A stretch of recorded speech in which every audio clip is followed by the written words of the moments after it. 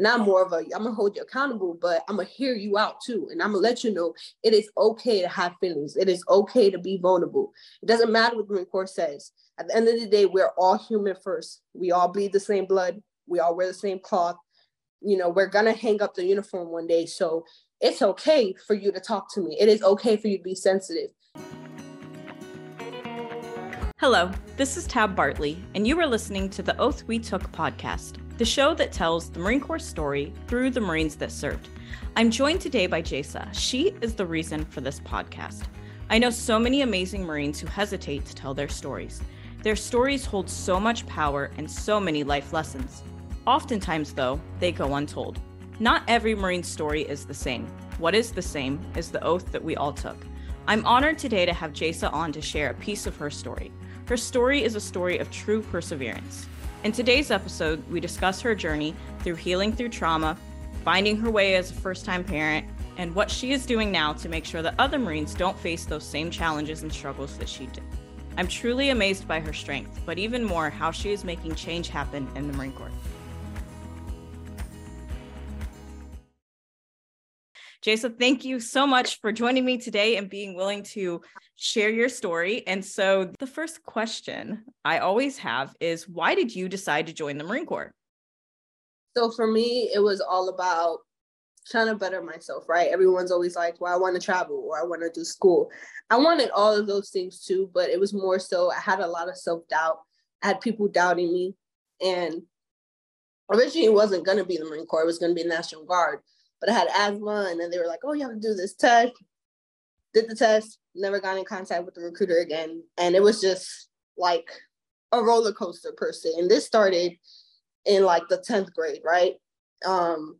Marine Corps was at my school. They came, the recruiters, they were like, hey, like, what do you think? And then from there it was like, okay, this is exactly what I want to do with my life.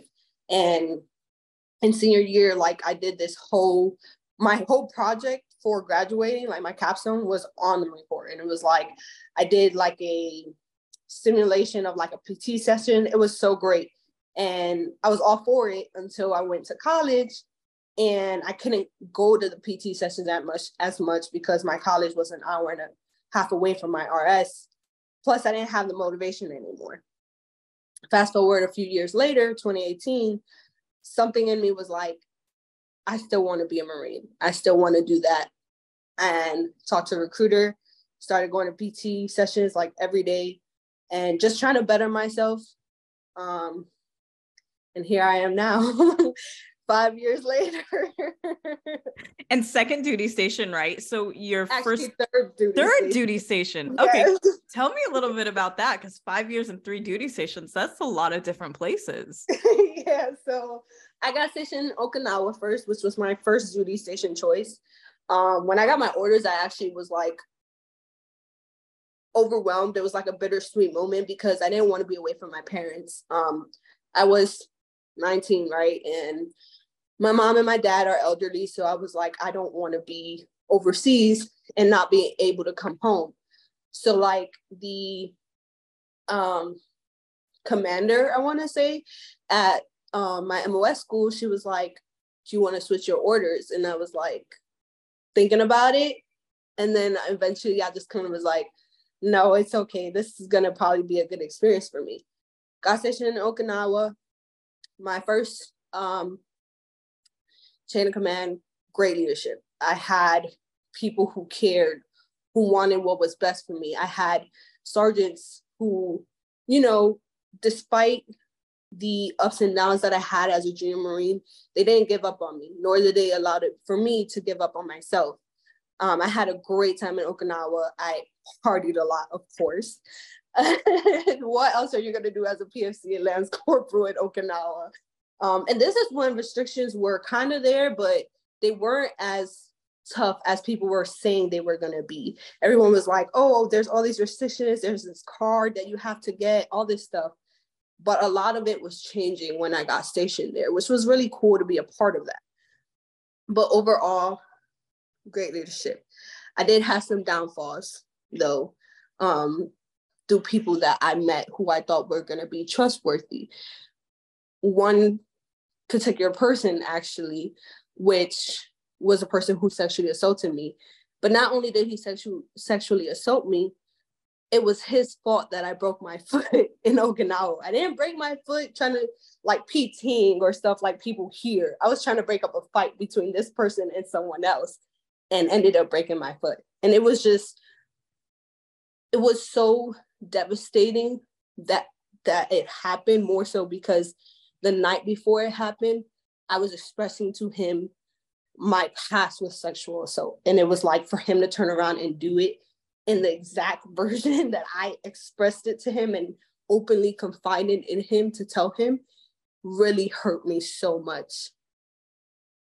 And it's sorry. It's just one of those things too. Again, you're like you said, you're away from your family, you're away from everybody. This is supposed to be the safe space. I mean, you are supposed to be safe with the Marines around you. And then for you not to be in, especially then sharing something so vulnerable of, this experience happened to me before, and you're a junior Marine. And so how was that in dealing with that? And how did you deal with that? So I started drinking more than I was before, I want to say. And I kind of shut myself out from people for a little bit. I never reported it, mainly because like in my mind, it was like, well, you should have never had a male in your room to begin with. And that's where my head was at the whole time. It wasn't like, no, it's not your fault.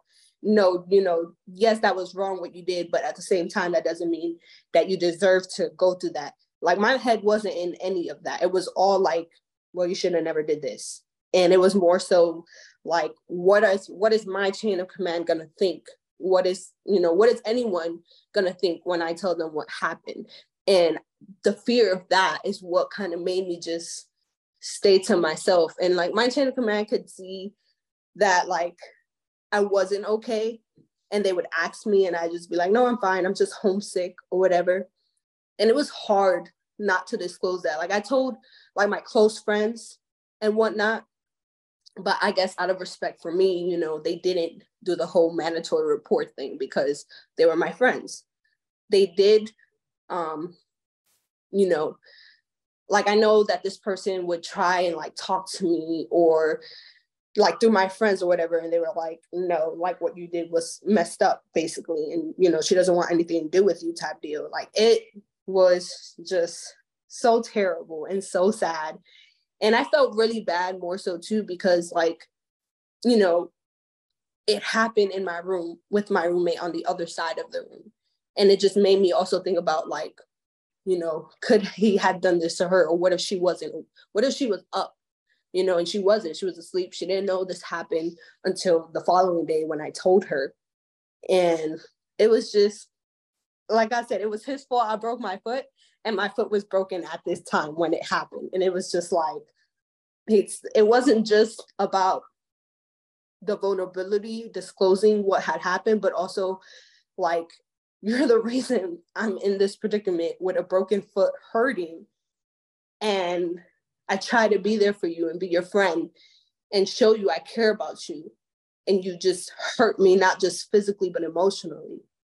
And that was very, very tough because I looked at him as like a best friend, almost like a brother, we both grew up in New York City. So that's where like our connection came in. It was like, we clicked off rip and it was so great. I would vent to him about an ex of mine and be like, hey, y'all on the same football team, talk to him for me, please. And he would. And it was like, I did not see any of it coming. And 9 times out of 10, you don't see it coming, especially from the people that you would least expect it from. You're just like, no, wait. And I think that part was the hardest too, was the fact that it happened by someone who I didn't expect it to happen by. And that you also lost a friendship and an ally and somebody that you thought, like, it's the amount of levels that was in it for you. And that you're having this physical ramification too, that could affect your career. That could affect everything in the Marine Corps.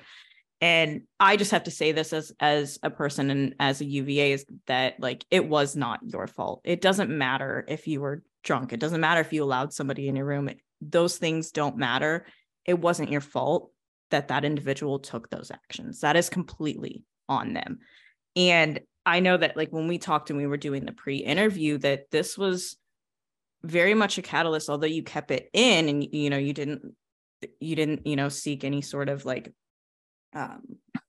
help or like not help, but like any ramifications from it. But it was a driving force for you to make sure that like, as you picked up rank and as you got more responsibility in the Marine Corps, that you didn't allow Marines to go through what you went through. And can you tell me a little bit about that healing journey? Because you had to have healed yourself a little bit to be able to even like start taking that approach, right? And functioning again. And how was that journey for you, and kind of where were you at in the Marine Corps at the same time? Because at that time, are you getting close to leaving Okinawa? Are you getting ready to like move to the next place? So at this point, this occurred in early 2020, and I was about a year and a half into Okinawa. I was on 3-year orders at this point. And just like I said, I was a junior Marine at the time. I was a Lance Corporal, close to getting promoted to Corporal actually. And it was very difficult to go through that healing journey, especially not talking about it as much as I wanted to. I did get some relief talking about it to like my closest friends and closest peers, and just letting them know like, hey, like, I'm not saying he's going to do it to you, but just be careful around him. Like, I wouldn't trust being around him, you know, alone or whatever the case may be. So just making sure that if I knew that they had some sort of friendship with him, that I let them know like, hey, you know, just be careful, be alert, that kind of stuff. And then when I got promoted to corporal, I had this one junior Marine who she would always be in another male's room. And that would scare me because I didn't want her to go through the same thing that I was going through. You know, so like, dude would be like, hey, your Marine is in ex-Marine's room. And I'd be like, I'd go to that Marine's room, see if she's there. I'd pull her outside and I'd have a conversation with her. And I'd tell her, I can't tell you what to do. You're a grown woman. However, as your corporal, I'm letting you know, one, you are wrong, but I'm not going to judge you or be a hypocrite about it. You know, just be smart, be aware, just be careful of what you're doing. I don't want you to get hurt in any type of way that's physically, emotionally, whatever the case may be. Just having those conversations. And it was tough to have that conversation with someone, you know, because I've been in her shoes before. So it was more like, well, I kind of sound like a hypocrite, but I'm in a leadership position now, so it doesn't matter what I sound like. People change. And at the end of the day, you have to do what's right by you and your Marines, you know? So that kind of also was tough for me, having to have those conversations with my Marines as I started ranking up. And almost reliving the trauma too with every conversation in a way of like, oh, this is so familiar to me, or this, you know, this and that. But I think the trust and the ability of like those Marines to know that like, wow, like my NCO is coming to check on me. Like that means then if something were to happen, I could go to them, right? Like it's there's not that fear of, because I think sometimes in leadership, that's what people really struggle with is, okay, I need to be this way and I need to make sure they know that like these things could lead to this, but not putting the fear of God in somebody, or not making somebody so fearful that then they don't come to you if something happens, right? Because you don't want that either. And so how did that like relationship end up being, and how did that kind of like drive your leadership across the board in your time in the Marine Corps? So it made me become what my Marines called me, a mama bear, right? Once you have like these motherly instincts, it's like you want to take care of your babies. And like I had this one peer of mine who didn't like my leadership style. She was like, you're too soft, you're this, you're that. And I was like, well, we kind of balance each other out, right? She was more stern and more like, no, I'm going to hold you accountable. And I'm more of I'm going to hold you accountable, but I'm going to hear you out too. And I'm going to let you know it is okay to have feelings. It is okay to be vulnerable. It doesn't matter what the Marine Corps says. At the end of the day, we're all human first. We all bleed the same blood. We all wear the same cloth. we're going to hang up the uniform one day. So it's okay for you to talk to me. It is okay for you to be sensitive. And she didn't like that, but I didn't let that stop me. I wanted to make sure my Marines knew I cared. Not because the Marine Corps tells you have to care, but because I genuinely cared. Because I know what it's like to struggle. I know what it's like to not be okay. And I took that with me, right? So a few months after this happened, I actually got orders to PCA. I PCA'd to Camp Kinzer, so I was still in Okie. And I was the only female in my shop at the time. And it was nice in the sense of not having that drama with another female, but also it was kind of tough because I felt like I had to prove myself, not PT wise, because I had found out I was pregnant when I PCA'd, but more so leadership wise, because in my mind, I was like, okay, well, I can't PT. So I got to outperform them in everything else that I could because I'm the only female. And I have to show them that, just because I can't PT doesn't make me any less of a Marine than they are, and still had the motherly instance, mama bear instance, one, because I was actually pregnant, but still, because it was new for all of us. And the difference between me and the other Marines was that the staff NCO that I had at the time was my staff NCO when I was a G Marine too. So he watched me grow from a PFC to a corporal. So it was nice to have someone on my team that I already knew and not be so scared as much. And he was great, a family man, just a sweetheart, just awesome. I can talk to him about anything. And we have similar stories, with not having our biological mothers in our lives and stuff. And it was great to have someone that I can talk to and relate to that wasn't someone in my peer group, more so for experience purposes and just hearing someone else's experience who's been in the Marine Corps longer and can handle the things that I was scared about handling, like being away from home or, starting over at a new unit, and fast forward to a few months later, I decided I wanted to come back to the US so I'm closer to family, which put me at my second duty station, which was in Albany, Georgia.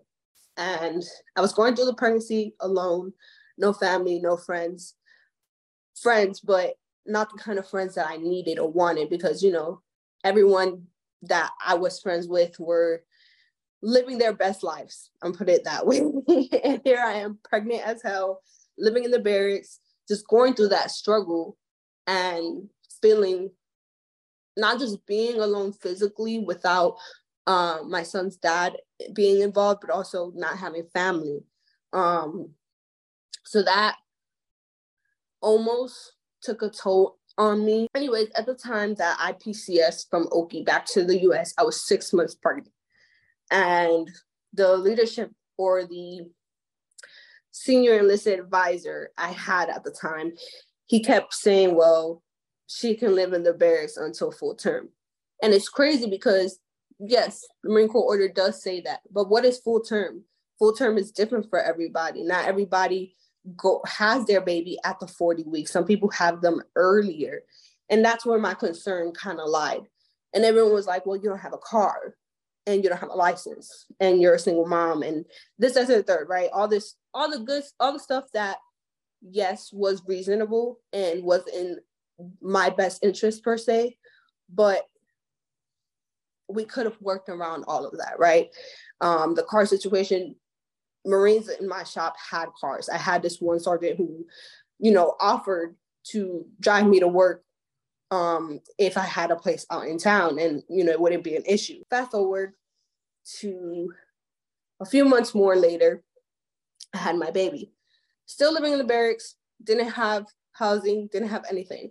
Didn't even have the basic stuff that I needed for a baby because I did not foresee me having my son as early as I did. All the signs were there. Like I kept having ER visits. I was under a lot of stress from work, not having family, the whole nine, right? But I feel like it just wasn't acknowledged as much as it should have been.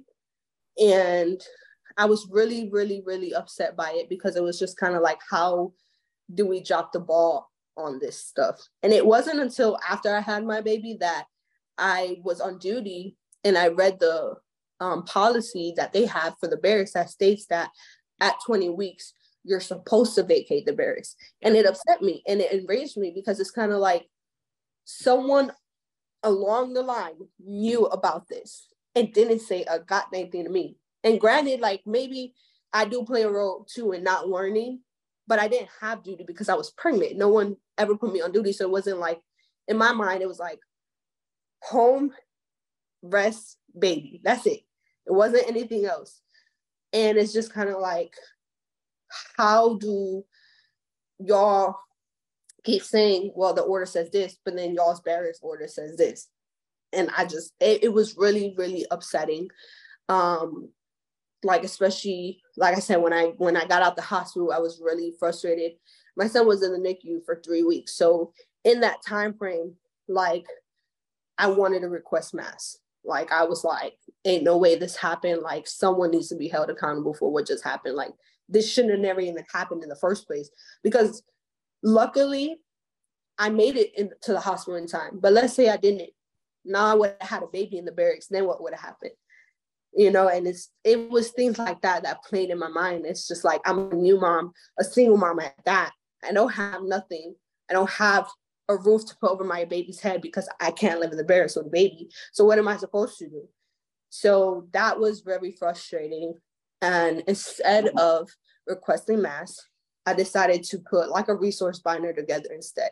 And in the resource binder, it basically just talks about like all the things that the new parent support program may talk about, but not disclose too much about. So like WIC, Medicaid, the different apps that you can use, down to like Credit Karma to make sure that your credit score is good. Like all these things that I did my research on while I was pregnant to make sure that I better take care of myself and have more opportunities down the road, especially with, you know, formula being expensive and stuff like that. I wanted to make sure that they knew, like, hey, just because we're in the Marine Corps doesn't mean that we can't get WIC. Yeah. And most people qualify for it too. That's the crazy thing. Most Marines qualify for it, and especially single female Marines. Mm-hmm. I just wanted to, you know, because in my mind, after it already happened, I was just like, you know what? I don't want to waste my time trying to request mass, because what can I do now? Like, it's already said and done. So instead of doing that, let me just figure out a way to help both Marines and leadership moving forward so that it doesn't happen again. You know, and Marines don't know, some Marines don't know even the smallest things, like where you're supposed to get your maternity uniforms from. You're supposed to go to supply first to get them to them, to get them the forms. People don't know, you know, yes, we have TRICARE, but you can still get Medicaid too if you qualify. Like all these things, I just wanted to make sure that, one, they were addressed, two, leadership was aware so that they know how to avoid situations like mine. My situation was a unique situation because, you know, most people who are pregnant in the Marine Corps, not all, but most people, they have a significant other or they're married or whatever the case may be. That wasn't the case with me. And it wasn't just, oh, she's a single mom. I didn't have nothing. I didn't have a license. I didn't have family nearby. So my situation, like I said, I feel like was unique, and they just didn't know how to handle it. But it's not an excuse for them to say that they don't know how to handle it, right? Because there's a Marine Corps order for everything. And yes, as you said, should you have double checked the order yourself too? Yeah, like you're not saying that you shouldn't have, but at the same time, there are things that, like, there is a trend in the Marine Corps, and you know, I got out in 2018, and I'm not saying this is across the board everywhere, but there is a trend where like male Marines couldn't even tell you what the hair standards are for females, right? Like, and especially not like, I mean, I had very great leaders who even came up to me asking about other females, like, is she in regs? Well, sir, you know the same order as I do. Why am I the one telling you if somebody's in regs type thing? Like, there is an obligation as leaders in the Marine Corps to know these type of things, because there's nowhere in the Marine Corps that women can't serve now, right? So there is not a single excuse for any leader in the Marine Corps to not know where to find the pregnancy order and where to find all of those informations. And if they have somebody who becomes pregnant, then they need to do a little handholding and provide that and make sure that they know that. And that's, you creating that binder and creating those resources is so important, because you are helping Marines. One, you're helping them and showing them that somebody does know and somebody went through this, but also that like you can take the initiative as well. And you're not relying on me. I'm literally showing you like, this is the actual like resource. And it's very wild to me that you lived in the barracks again, up until you delivered, because I was in a similar situation in regards to, I was a junior Marine. I was single. I was not married to the father when I was pregnant, but I had a female sergeant who had gone through pregnancies. Right when I told her, it was just like under the wing, like, I'm handling all these things. Here's the order. Here's the XYZ. Like you said, here's where you get the uniforms. There are all these things that, again, leaders who are listening to this, male or female, figure out where that order is and make sure you know. Like, there's no simpler way to say it. I think for me too, it was like, because I knew the pregnancy order, right? I knew exactly what he was saying. I made sure to read up on the order as soon as I got pregnant. But the barracks order was, like I said, it said otherwise. And that's where, like I said, I didn't know about it until I did. And it was like, okay, now that I know, with my resource binder, I'm gonna put that in there because, like I said, someone along the line knew, whether it was my direct chain of command or not. The barracks manager had to know. Like, I'm just like, everyone was questioning, why is she still in the barracks? She's so big. She's gonna have that baby soon. Like, I kept hearing those questions and those comments, but no one was doing anything about it. And for me, it was like, okay, well, this is what the senior enlisted advisor is saying, so I'm not gonna step on his toes. He must know what he's doing. But I am not. One thing I was telling my former staff sergeant is that I have gone through things that suck and it hurts sometimes, but it also allowed me to become as resilient as I feel that I am, and has allowed me to be a mentor and be able to teach other people and hopefully prevent them from going through similar situations that I went through. And I think that is like so important. And I think that the people I think of in the Marine Corps who like I identify as like, for me, like literally like the best leaders were those who not were perfect, but who, when they went through things, they were willing to be vulnerable and like lead and teach through that. And then especially, again, what still blows my mind is the fact that like, so you're from New York, right? You didn't need a license there. You went to Oki. You don't need a license there. So one of the first things as a leader for me would have been, and for, a normal like Marine Corps progression, because you're as a Marine probably going to need to drive something at some point, then would be, okay, what do we need to do to get this Marine to get their license? Like, it's not a new thing, right? People in the Marine Corps come up from all different like places and backgrounds. And it's wild to me that, they didn't assist with those type of things. And I think that that's something that as a leader, and as you're showing too, it's so important. If we're going to talk about the whole Marine concept, then we have to talk about the whole Marine concept as we lead as well. And that means not just leaving Marines in these type of situations. And so you're now in your staff sergeant, I forget. I'm a sergeant now. Yes. You're a sergeant now. So you have a ton of Marines under you. You've gone through these things, and as you said, you feel like it's made you resilient. What else do you feel like is, you recently re-enlisted? With all of these things you've gone through and these challenges, why did you want to re-enlist, and why did you want to continue serving in the Marine Corps?